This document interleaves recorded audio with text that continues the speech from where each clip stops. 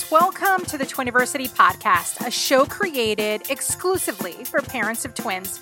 I'm your host, Natalie Diaz. I am a mom of twins. I am also the Twiniversity founder, and I am the best-selling author of the book, What to Do When You're Having Two. Our goal at Twiniversity is to make sure that you always feel connected, we laugh at the little things, and we really do get to teach you a few tricks along the way. And that is what we hope this podcast is about to do. So welcome to Twiniversity. Kids, I envy you. I so envy you because, truth be told, your options have never been better with Dr. Brown's Options Plus wide neck bottles. From nipple to base, it eases the transition from breast to bottle and back again. Each nipple is specifically engineered to offer the same consistent natural flow so that you and your twins know what to expect at every feeding. The new breast-like nipple shape is correctly contoured for a proper latch and a more natural bottle feeding experience. So together with the anti-colic internal vent system, your twins will feed with minimal fuss. And when your babies are no longer gassy, remove the venting system and continue to use the Options Plus bottle without the extra parts. Brilliant! It really is brilliant. You guys are so lucky. So for more information on the Dr. Brown's Options Plus bottle, visit drbrownsbaby.com. Could you hear that sound? Seriously? What? No. I can't. I don't think it's picking up on the microphone. Well, the pigeons. You heard that? No. The pigeons are making love again. I mean, I don't mean to be creepy. There's so many things about that statement that okay, number one, the pigeons are making love. Yes. So you have they're currently in the process. You have several pigeons that are doing the nasty close to you. Number two, yes, again. Very close to me. Again. Yeah, you don't know that in the alleyway where, like in my apartment building right behind me, you don't know this. I thought I talked about this plenty of times, but literally there's pigeon nests and there's certain times of the year where apparently the pigeons start getting down to Chinatown. And there's ways and they're in that the right I place know. because you live in Chinatown. So. I do. So there's a few ways that I know. Number one, the sound. The sound of pigeons making love is very specific. I need you to give me your impression. Ooh,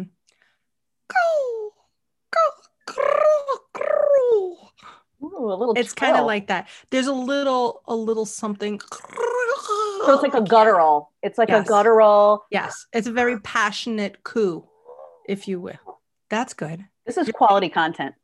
You're getting there. Okay, listen. But it's also the smell of vanilla candles and the Barry White music. Oh, thank God. I thought you were going to say the smell of pigeons. No, it's the candles that they light for romance. They have all these tea lights that they set up around their nest, which I think is a fire hazard.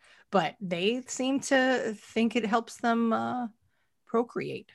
So, yeah. And now the worst part is, and for those of you pigeon lovers out there, please get your stamps ready for the hate mail campaign. I like to think of as Bert from Sesame Street. Oh my God. Well, now the making love is going to mean that I'm going to have babies soon. Oh, so now I'm going to have baby pigeons that are then going to be the pigeon. Yelling. Doing the pigeon. Do you remember that song from Sesame Street? I remember that song. Oh, I was much more, what were those little things that lived? Ernie took care of them most. They lived in like the doodle bugs. Yeah. That's it. I was more a doodle bug person than the pigeon with the bird. Anyway. We had this DVD where that was one of the clips and we watched it a lot. Doing the pigeon? Yeah, doing the pigeon. It was on like a one of those, what was it? I think it was the Sesame Street one where it was like a bunch of like all of their musical clips from over the years and Big Bird was involved. Well, that has a very different meaning. I'm going to find it. I'm going to find it and I'm going to tell you guys because it's actually awesome. Jewel, doing the pigeon has a very different meaning. Kids, this is kids content. Anyway, listen, if you have to discuss with your people, I've had to discuss pigeons making love way before I needed to with the twins because sometimes it would be directly on my windowsill, right through the glass. And you just, it's a conversation that I sometimes would try to cover them with the blinds, but I wasn't always that fast sometimes. And sometimes the kids would just watch them. So it's Yeah. not telling them about the birds and the bees. It's It's well, the it's birds the and the birds. birds. Tell the pigeons Yes, and the bees. it is. It's the pigeons. The That's bees we don't really see as hilarious. much. It's a little too microscopic for us. We can't. But the pigeons, Oh my pretty clear. God, what's the name of the stupid? It's Doing driving the me pigeons. crazy. No, That's I gotta okay. find We'll put it this. in the show notes. Just We'll put it in the show notes, you That's guys. it. Okay, listen. We have a show coming up Oh, because we that's do right. today. Today you're going to meet Rachel. So I just finished our podcast with Rachel, and it was really interesting. So she's living in Thailand right now. Her boys were born in Korea. She's been all over the place. So they were born on a military base in Korea, and ultimately it's just really great. And so our conversation really went for forget about why you live someplace or whatever, but the conversation went that income disparity is greater in other countries, but it's much more sometimes it's greater in other countries. You know, like here in the US, sometimes they say, oh, he's from the other side of the tracks, right? Or you say like things like that. But Okay. sometimes when it gets very muddled. And so somebody that is extremely of high importance and power could be next to somebody selling bananas, as you'll hear us talk about. And it's just what it is. And so I was, the conversation got to, how do you talk to your kids about that? How do you talk to your kids about how people are, just like the income stuff? That was interesting. But Jewel, my most fascinating piece of our whole conversation was about how twins are perceived in Asia. So she was talking about when she came back home and people were like, oh my gosh, double trouble, better you than me. Like literally all the quotes. She quoted it, everything that we hear all the time, but how in Asian cultures, twins are so lucky. And so instead of people saying double trouble, they would say, oh, so lucky, So Aww. I thought that was really, really great. That's what I'm going to say from now on. Yes. So lucky. Hi, Alex. I'm going to say that too. My son is as one of your twins pretend chokes you and is hissing. Hi, I'm recording. I'm okay. We're okay with it. P.S. What's the name of that song? Is the name of the DVD. What's the name of that song? Of course. That's Jewel, you guys got to check that out. I'm not a rookie. I'm going to put a link to it in the show notes so you guys can find it on Amazon and order. I was a PBS ambassador for 10 seconds. Really? I really was. And the beginning of Twiniversity, PBS reached out to me when the twins were little. And they're like, would you be a PBS ambassador? I was like, heck yeah.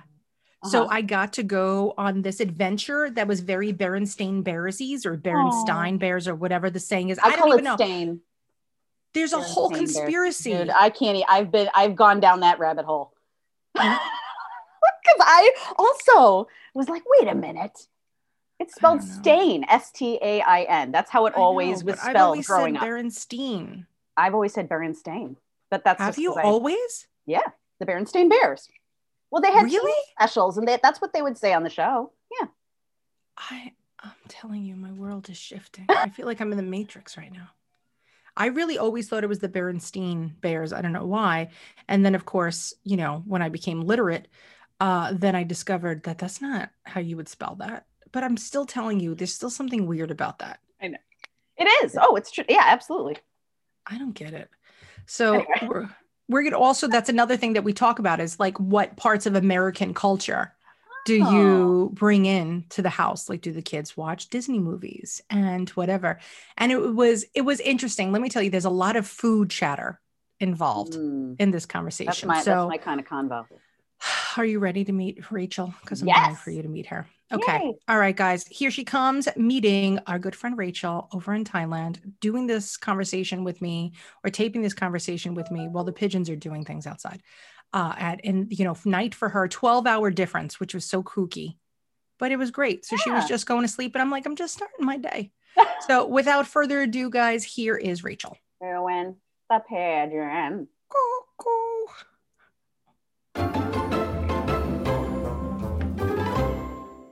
Good evening, Rachel, or good morning for me, depending. Good evening here. on where you are. Rachel, you're getting to have the best food on the planet, in my opinion. Yeah, that's true. Give me some pad. Do they have pad thai? Like, do they eat pad thai? Like we eat pad thai here in Thailand? They make it here. It's kind of a touristy food, but it was, Okay. I don't know. My husband's done all the research. Apparently, it was created to be like a national dish to help support tourism. So usually Hmm. it's just foreigners who get it, but Okay. like our house helper, she makes it for us sometimes, and it's really good. And um, yeah, What I don't about a know. masamam curry? Can I have that there as well? Yes. Yeah, any Oh, of the curries you can yes. get pretty easily, and Okay, well, fried rice guys, and stuff. if you are not a fan of Thai food, then you have no idea where Rachel is. Rachel is raising her twinnies in Thailand right now. They were born in Korea. Her and her husband are Americans, and they're working right now all over the place. And right now, they seem to have put their little push pin on the map in Thailand. So, Rachel, could we begin, please, about let's give birth in Korea? I have to Mhm. understand this experience. So, did you find out you were pregnant with twins when you were overseas already, or were you in the US? Like, what was the timeline to the Yeah. time that you gave birth? So we got married in 2015 in April, and then in August of 2015, 3 months later, we moved to Korea with the army. And we knew when we were engaged that that's where we'd be going. And originally we had thought, oh, maybe we'll come back, Mhm. pregnant or something. I don't know. We're not in a rush to have kids, but we want kids. And then a few months in, we were like, oh, I think I could see having kids here, having a baby here. And so we got pregnant and we found out it was twins. And we were like, all right, we're having two babies here. Mhm. And so we had been in Korea about a year. Okay. Yeah, it was just about a year when we had the twins. Thankfully, because we were in the army, we were able to have them on the army base in the Good. small hospital there. Okay. So that our goal was 36 weeks. And they said, if you get to 36 weeks, you can have the Mhm. babies here, because they didn't have a NICU. And they said, if you do it before, as Yes. you know, 36, you're probably going to need the NICU. And the technical care in Korea is very good. So we would have been safe. We would have Yes. been fine. It's not, a poor country by any means, and the hospitals are amazing. But the NICUs, they don't let you, or at least at the time we were told, they don't let you see the babies more than like 1 or 2 hours a day. Wow. And that was scary to me. I Okay. mean, everything's scary being a first time mom and a twin mom, but yeah, we held him in till 36 weeks. And then by 36 weeks, 5 days, I was like, get out, get out, get out. And they came. So yeah, Uh, thankfully they came spontaneously, and it was a healthy, simple birth. yeah. It was a long labor, a lot of pushing, but they came. So Unbelievable. Okay, so you had a vaginal delivery on the army mhm. base in Korea. Wonderful. A lot of Yep. American creature comforts were Yep. probably there, which is good, which is always one of the biggest issues when having babies overseas. Right. We've even had some twiniversity families who delivered spontaneously trying to take a baby moon overseas. And then, yeah, Uh, not always the best idea. no. But, hey, we can't all be us delivering on army bases. So that's fantastic. Okay, so now you're living in Korea. How is your apartment? Because typically overseas they don't have 4,500 square foot, Hmm. McMansions. So what were you living on the base in military housing, or were you living off the base? At the time, yeah, we lived in military housing. So Okay. when we moved there, they put us in a second floor apartment, and it had stairs, so it was like you go up the stairs to the front door and then you go up the Okay. stairs again inside. And once we started reading about twins and how likely I was to have a C-section, we're like, this is not going to work with two Uh, babies. I'd have to leave a baby in the car or oh, carry two at once, which you're not yes. supposed to do. So we begged and pleaded and finally got them to move us. Okay. We stayed in the same neighborhood, but we got a first floor apartment, which was good. Good. But yeah, so it was nice having the army housing because it felt like America and it was Yes. comfortable. But it was also hard because we didn't have a lot of friends in the army, Yeah. but we had a really good church support. And Okay, so all good. of the people that would be bringing us food and things were from church, Good. but they couldn't get on the base. So it was Ah, like, okay. well, That's here, have a tough. gift card, because we can't actually come and help you right now. Yeah. So that was hard, but All right. So you have your babies, you go home, you have your ideal setup, or as close to ideal as you could possibly get. While raising your kids there, how often did you kind of leave the base? Like, how much exposure to Korea did the babies have? well,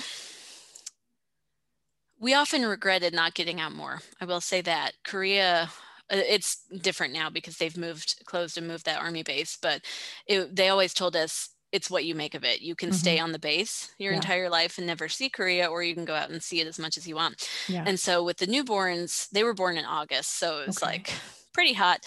And my goal was just get out of the house once a day. Yeah. And if that just means taking them on a stroll in the neighborhood, that was all we did. If that meant going on the subway, and doing a big adventure, that's what we did.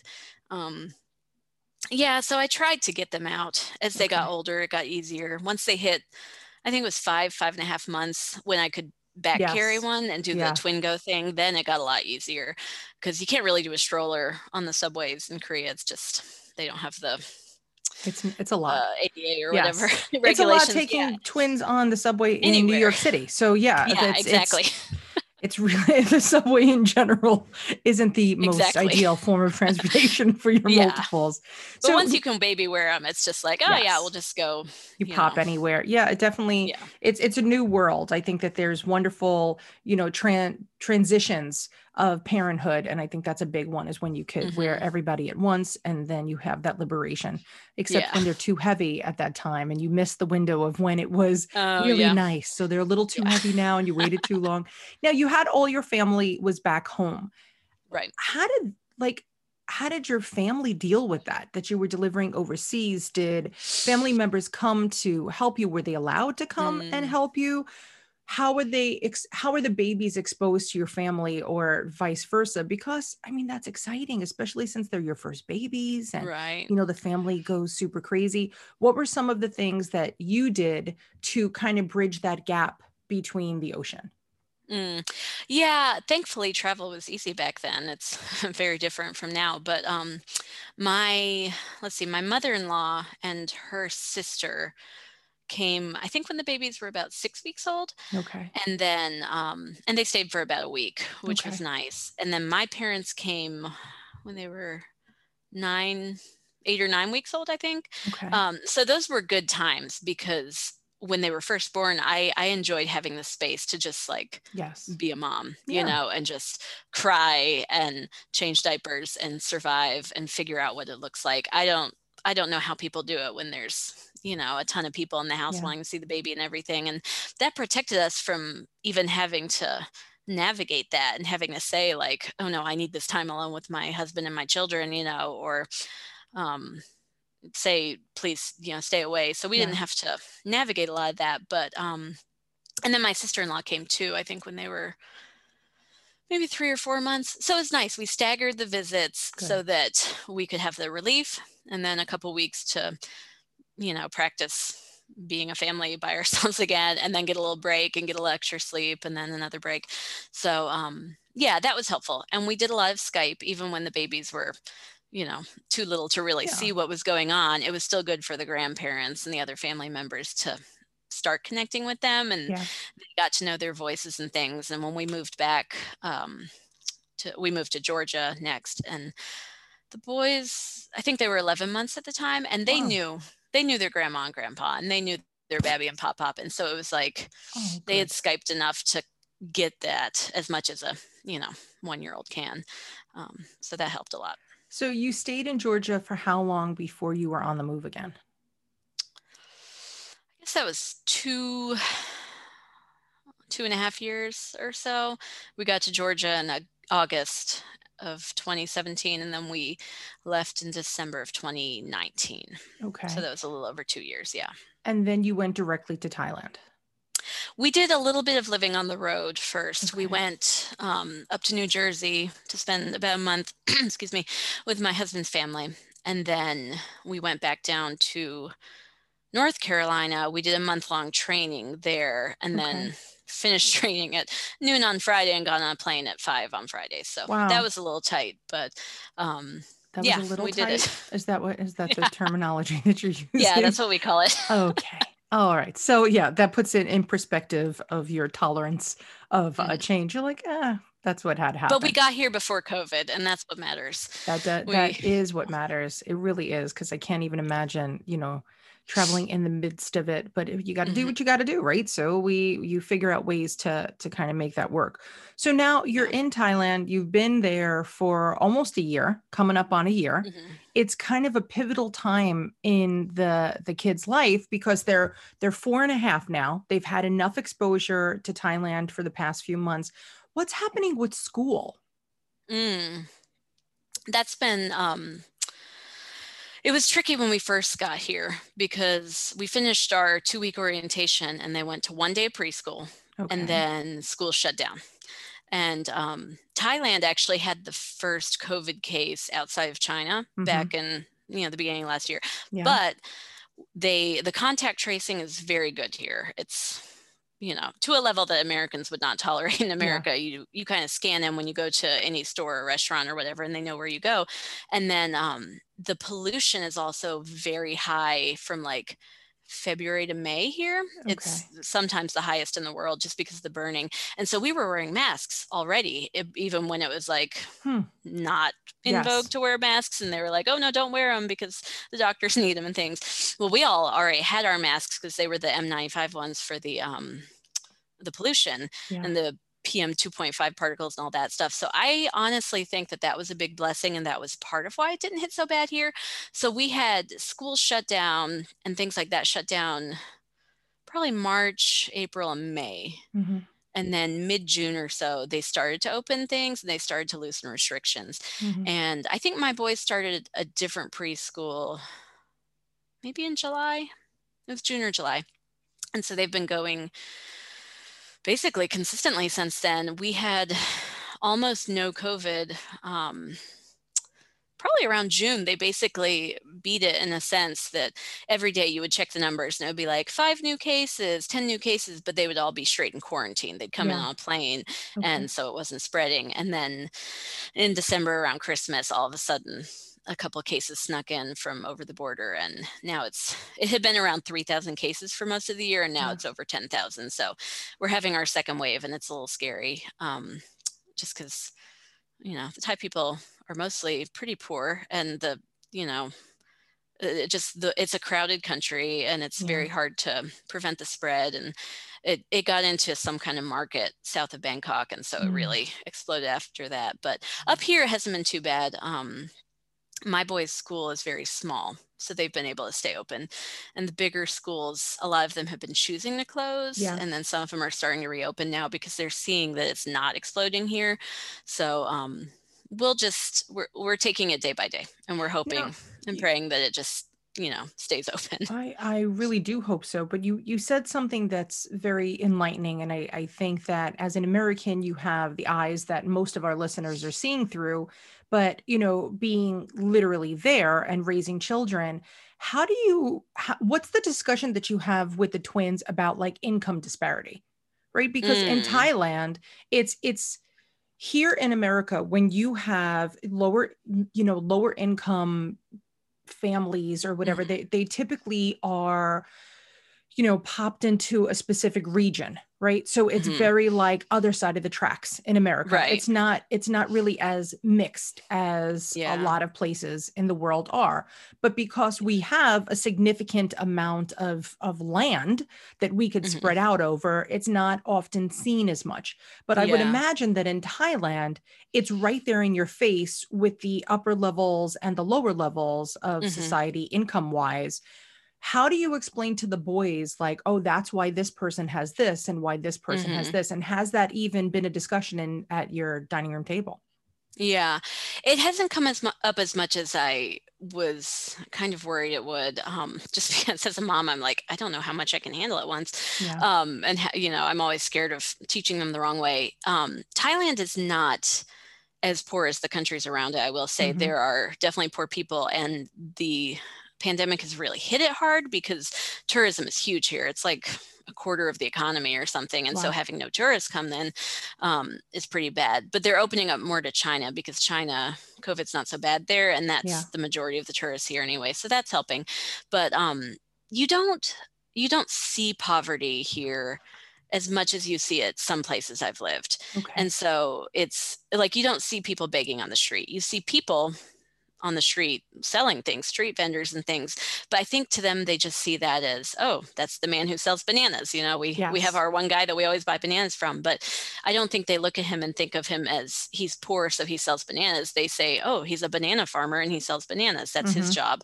And so-and-so's job is to do this, and so-and-so's job is to do this. And so I think part of it's that they're young, so they haven't gotten this concept of some jobs being better than others, Yeah. which I think is a very American thing, to think that, you know, Yes.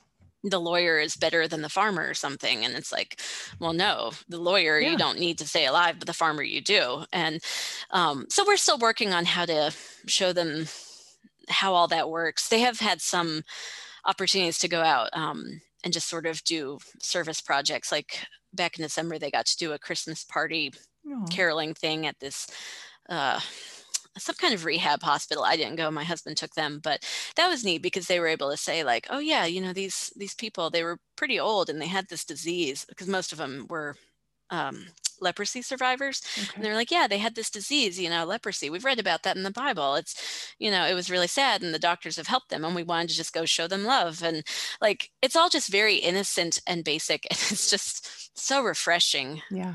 to see how they see it as just like, oh, something bad happened to this person and I want to love them and take care of them through it. And there's no concept of, you know, they're poor because they made a bad decision. That's such an American way of thinking. I don't know if that makes sense. It really is. I mean, if you go to any other place in the world, well, I guess it really, really depends on where you're going.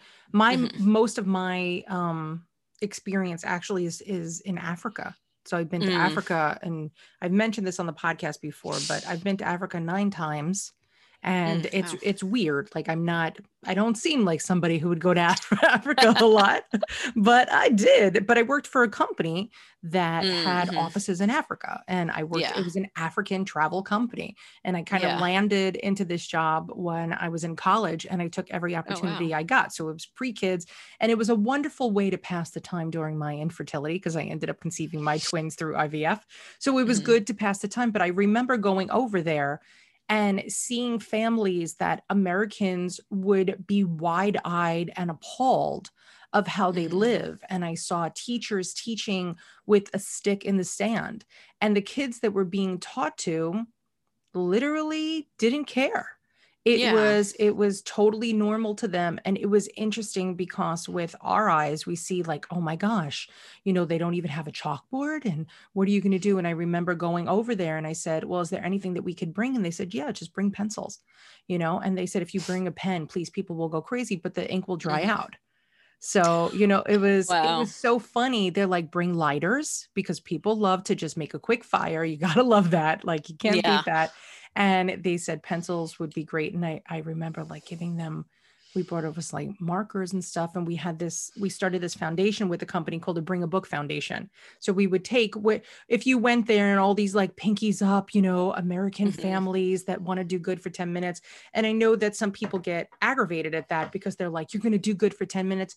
Dude, the people over there will take 10 minutes. Just give like whatever you're going to do. And it's very eye-opening. And I think that the sense of community that I got from a lot of the African cultures, in large part, as crazy as this sound, led me to Twiniversity. Oh yeah. Because we are a community. And although, you know, people aren't bringing us pencils, there's still that sense of unity within our own multiple birth community. Right. So now I do know that there are actually multiple birth networks throughout the world. Is there anything like that in Thailand? Like, have you found other twin parents over there? I have found some. We have a Facebook group that's like expat moms for our city. And I started to catch on that there's nothing for moms of multiples. So I actually started a Facebook group that's moms of multiples in Chiang Mai. And it's not very active yet, mostly because we started during COVID, and it's, you know, a little more touch and go about hanging out with people or whatever. But it's probably about 10 or so families so far in there. And somehow my husband's work, we have 3 sets of identical twin boys at his job. I don't know how that happened. It's just a coincidence, but Yeah, and it's been difficult to find opportunities to hang out with them just because Yeah. all the twin moms are so busy that Yeah. it's like, when do we actually find time to do things? Now that my boys are in school 5 days a week too, it's like my 2-year-old is the one that I'm taking on play dates, not the twins. Yeah. But yeah, I totally get what you're saying too about community. I feel like one of the things that drew us to Thailand was that when we were in Korea, we visited Chiang Mai and we also visited Bangkok, and we visited Vietnam, and we visited Malaysia. We did all these trips with the twins. And I just remember it was so refreshing because on the base, when I'm surrounded by Americans, you'd always get the really awful, obnoxious, like, oh, better you than me, and double trouble, and all those comments that just drive us crazy. Mm-hmm. And then you would come here or any of these Asian countries, or even going out into Korea, and people would be like, oh, very lucky, 2 boys. Yes. Oh, you have twins. And they just loved them. And they thought they were a blessing and not a curse. And it was like, this is the world I want to live in, where children are a good thing and they're not this burden that you're stuck with, you know? And I don't know, especially here in Thailand. I just remember I'd have them in the baby carrier, and everyone would be oogling over one baby, and then they'd notice that there was one on my back, and they'd just be like, oh, another one. And they would always say, same, because that's what you say about twins here. But yeah, and now having them here and having them like learn Thai and start doing the Y to people and practice their Thai with people, they just love it. And yeah, it's just having people think twins are a good thing and want to see your kids and want your kids to be a part of the community. And they don't do babysitting for date nights. You just take the kids with you. The whole family goes out. It's just normal. It's not frowned upon to have your kid at a restaurant. If your kid is crying at the restaurant, they just like offer to help. They don't judge you and roll your eyes. It's just so different. It was great. Really hard going back to the States and having that reverse culture shock of like, I can't even imagine. Why don't people like my kids? When you come back to the States, come here. I live in Chinatown. So I get to experience this side of the ocean version of that. And it is so enlightening and it's so wonderful. And there's so many times that like people say, how could you live by Chinatown? You know, it's so crowded and it's so dirty. Truthfully, it is. It's definitely dirtier than if you go to the Upper East Side of Manhattan. No doubt about that. But whatever, who cares? It's, you know, I'm not eating off the floor. My kids aren't rolling, you know, on the sidewalk.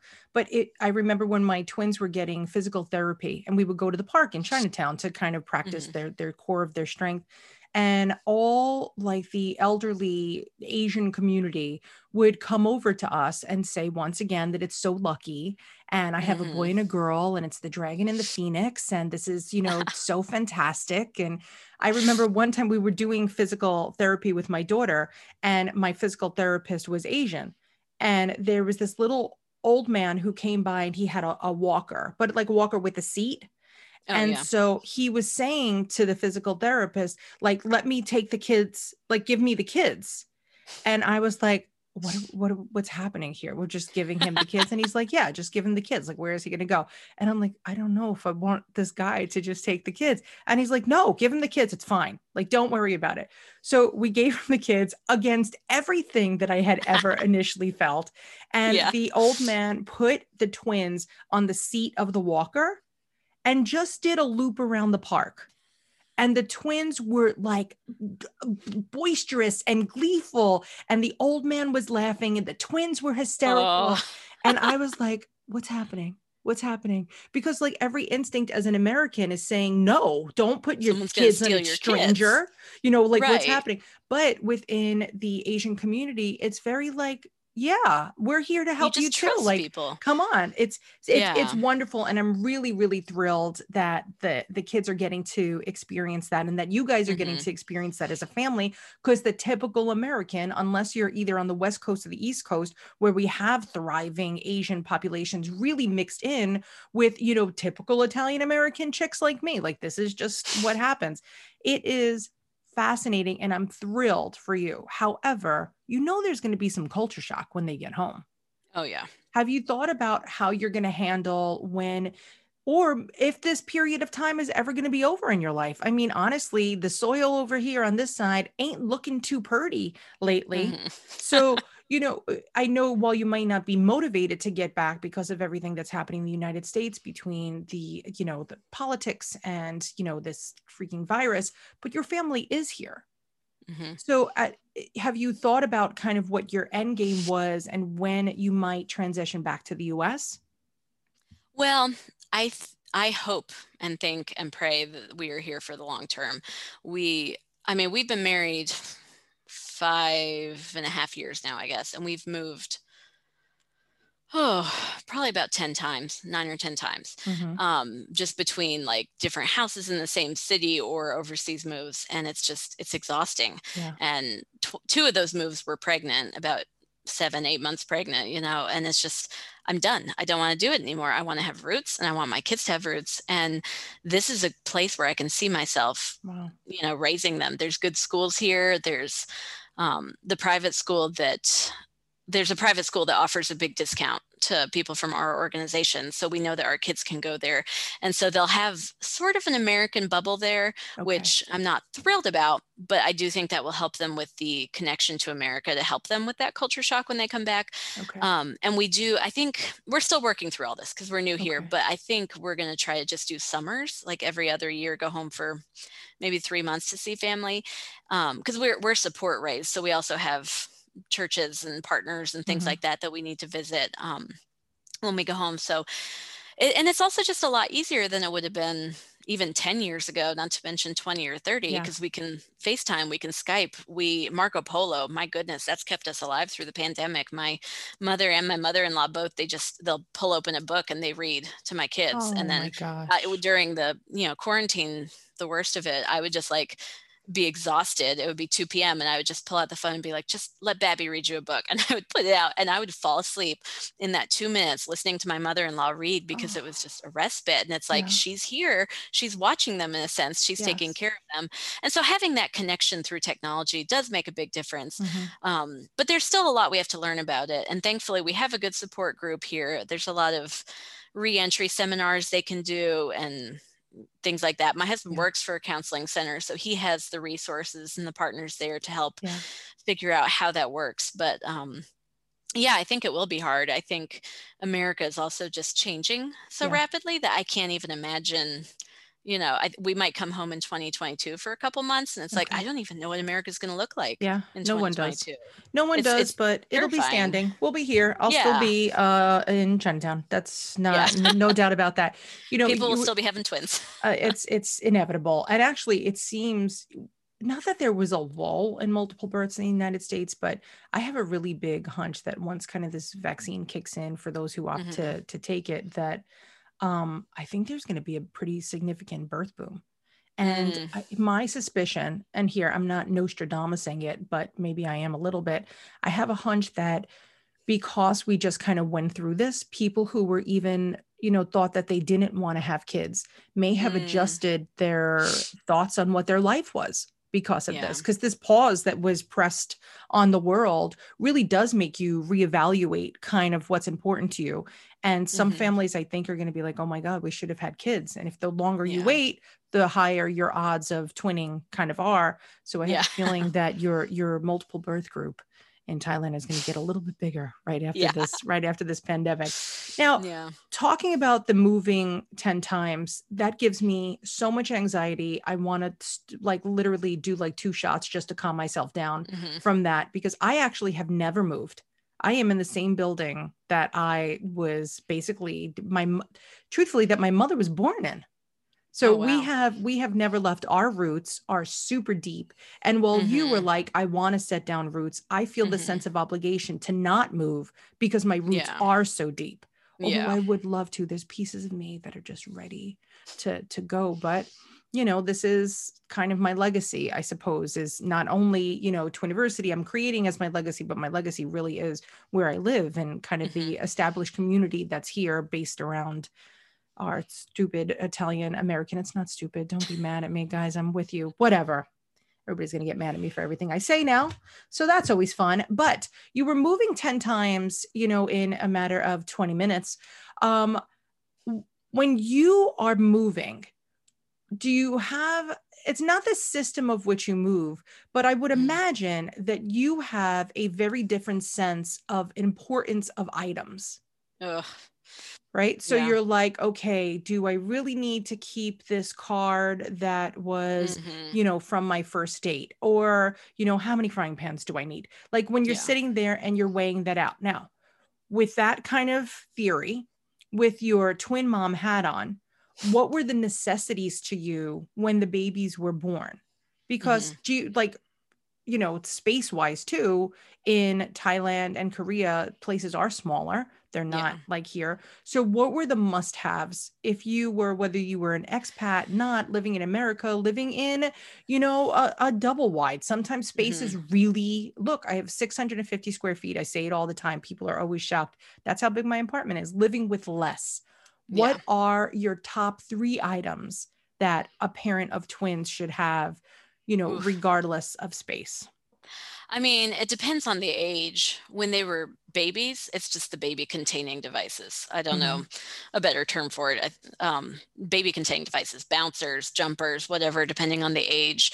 At the time, it was rock and plays, but obviously those are recalled now. But just having somewhere you can safely put your baby for that age was huge. I think in Korea, it was just, we would have it wasn't the boppy, it was the boppy or the boppy lounger, I think is what it's called. Yes. It's the one where it's a circle, but it doesn't have the full cutout. So when they were newborns, it was just plop them on that, because you got to have somewhere to plop them when you deal with the other one, and then when they were a bit bigger, have like a bouncer or later a jumper, so that they can just have somewhere to just be, so you can pee or you can answer the door or just feed the other one or make the formula or whatever.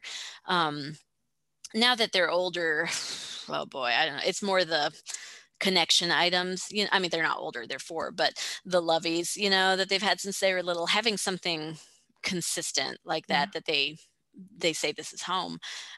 One thing that helped us a lot was the pea pods. I don't know how familiar you are with those, by Kidco, but they're the little pop-up tents. And we hate pack and plays. Personally, I just hate them. I hate the assembly and disassembly process. I always like pinch myself, and my husband, I never hear him swear, but when he is assembling those, he comes very close, and we both don't like them. And the pea pods, you just sort of pop it open and then you pop it closed.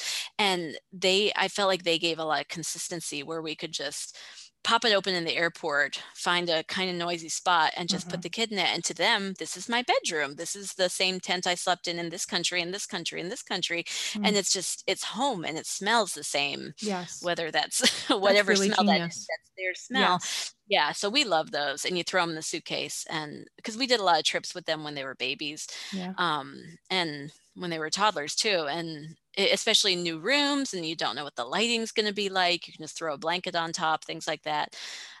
So the pea pods were a big one. The twin go-to, just having the baby carrier that's like, I don't care where I am, I'm safe, I'm with mom. This is my spot. I can tell my brother's on the other side, security, things like that. I think something consistent.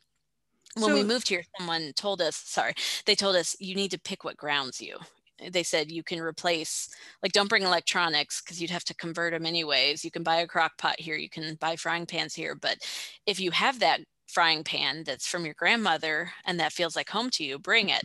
For me, I didn't have any kitchen things that were like that, but there were other items like, a t-shirt quilt we had made, and my husband has a TARDIS that he really likes, that's like just a piece of plastic, but for him, it's like, that's been in every apartment we've lived in, and it's home. So we took it. And I don't know, the things that ground you, I felt like that was the most helpful advice we got, was what's going to make you know you're at home wherever you are.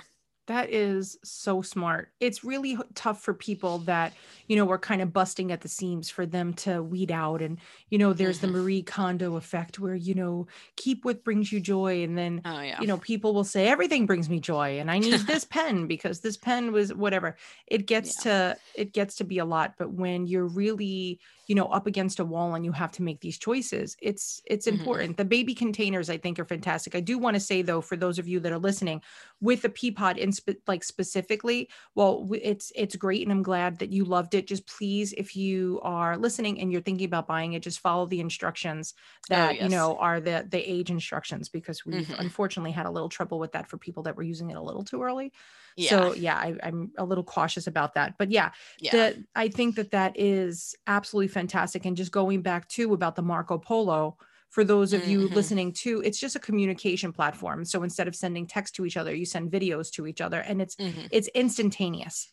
So, I love Marco Polo. I do too. And there's very few people actually that I Marco Polo with, but it's fun because you could have a real time discussion, Mm-hmm. just by video, and maybe, 20 minutes goes by and I could answer their questions. So it's Mm-hmm. nice. And I also think, like, while your kids can't read, right? So it's wonderful to be able to have a visual of, Mm-hmm. grandma and grandpa and uncles and cousins and stuff like that. That's a genius way to, bring your family into your house.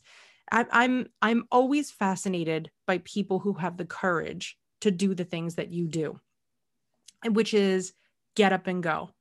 I don't have that bravery. I will tell you, there's a lot of things that I do have, but I have never yet had the bravery to just move everything. I could go away for 4 weeks. I could go away for 2 months. That doesn't matter to me. But for some reason, this whole, like, bring what grounds you. What grounds Mm-hmm. me is this building. I don't know exactly how I'm going to move that from one place to another, but it's something that I've been trying to teach my children from a very young age. Like, do you really need this?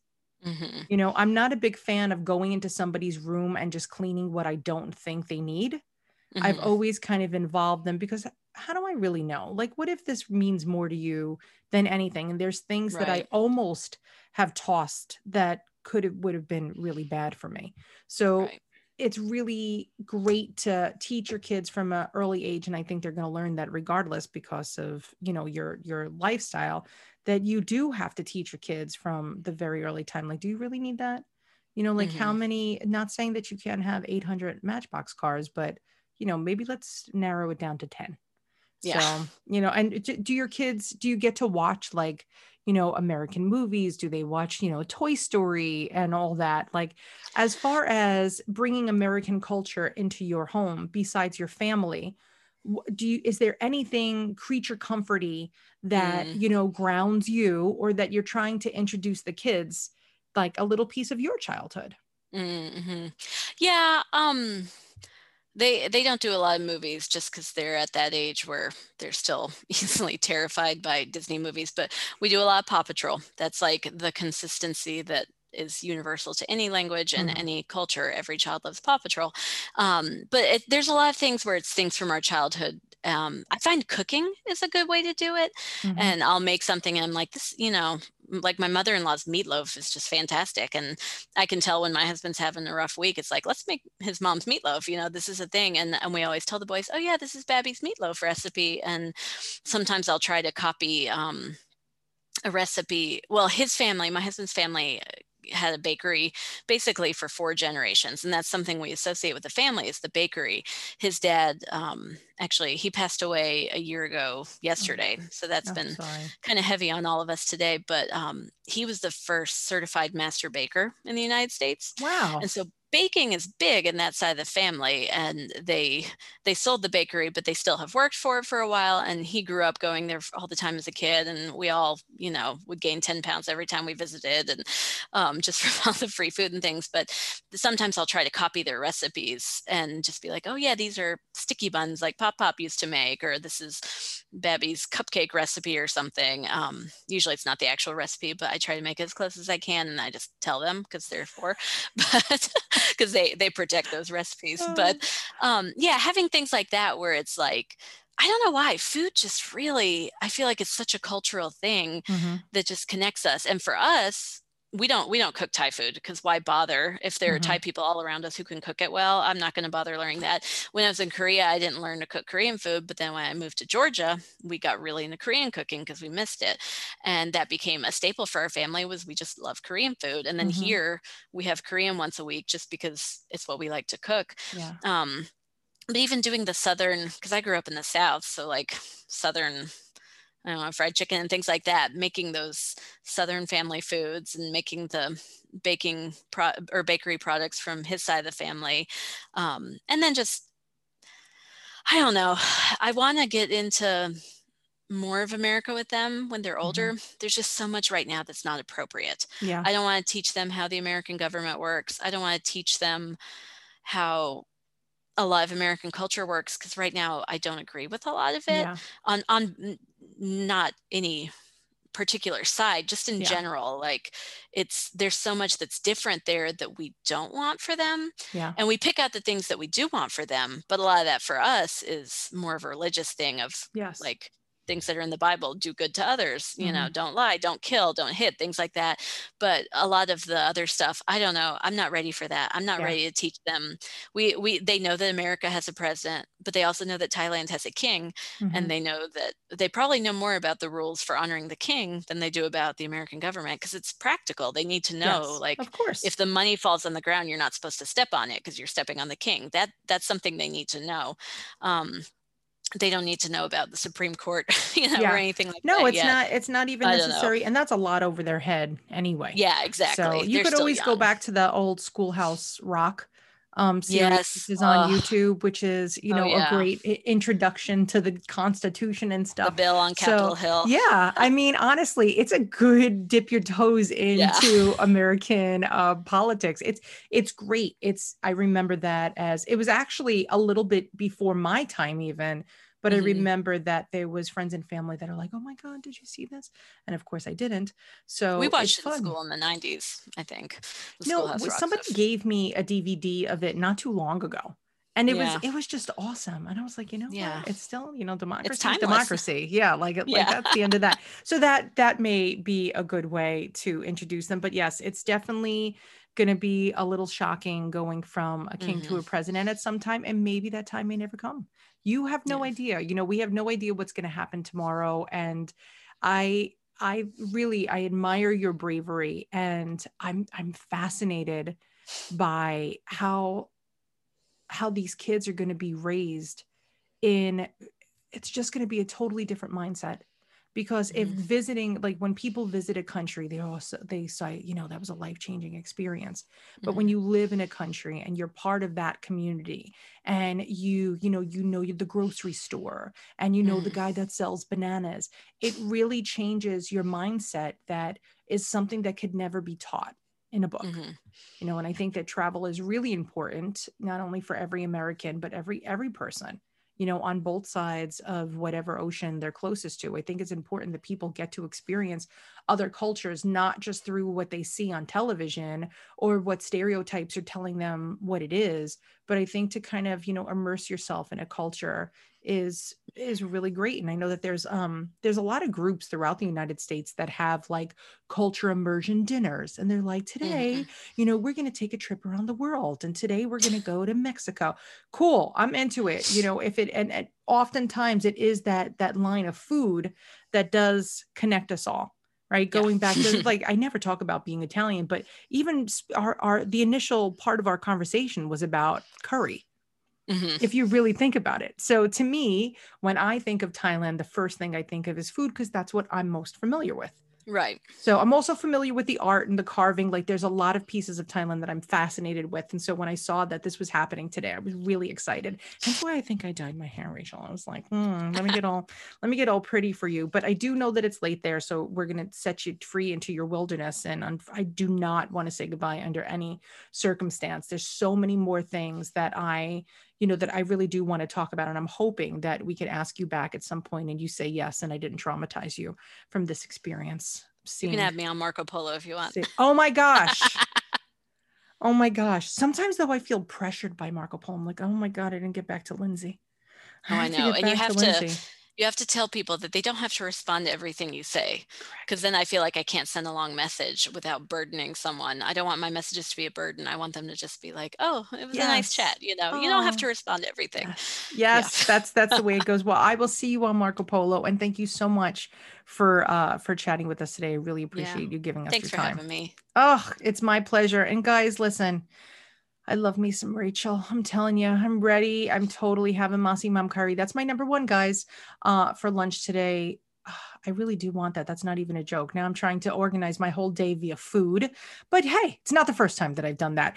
So as I'm organizing my menus for the day, for those of you that are listening, do not forget, if you have any questions for Rachel and I, you could send them over to community@twiniversity.com. And please do not forget to subscribe to this podcast, because you're going to miss really weird conversations, fun conversations, bizarre conversations. I never know where they're going to go, to be honest. Even Rachel, our guest sitting right in front of me via Skype or Zoom is what we're using today. No one ever knows, but I love that no matter where you go, there's the sense of community and connection that we all share as parents of twins. And, and Rachel's bravery to just get up and go, and not only get up and go, but to start a twins club where she got up and went is unbelievable. So, reach out to us if you have any questions. And if you want more information on the Twin Club, we will gladly connect you if you are in Thailand listening to this. So until next time, guys, see you later, alligators.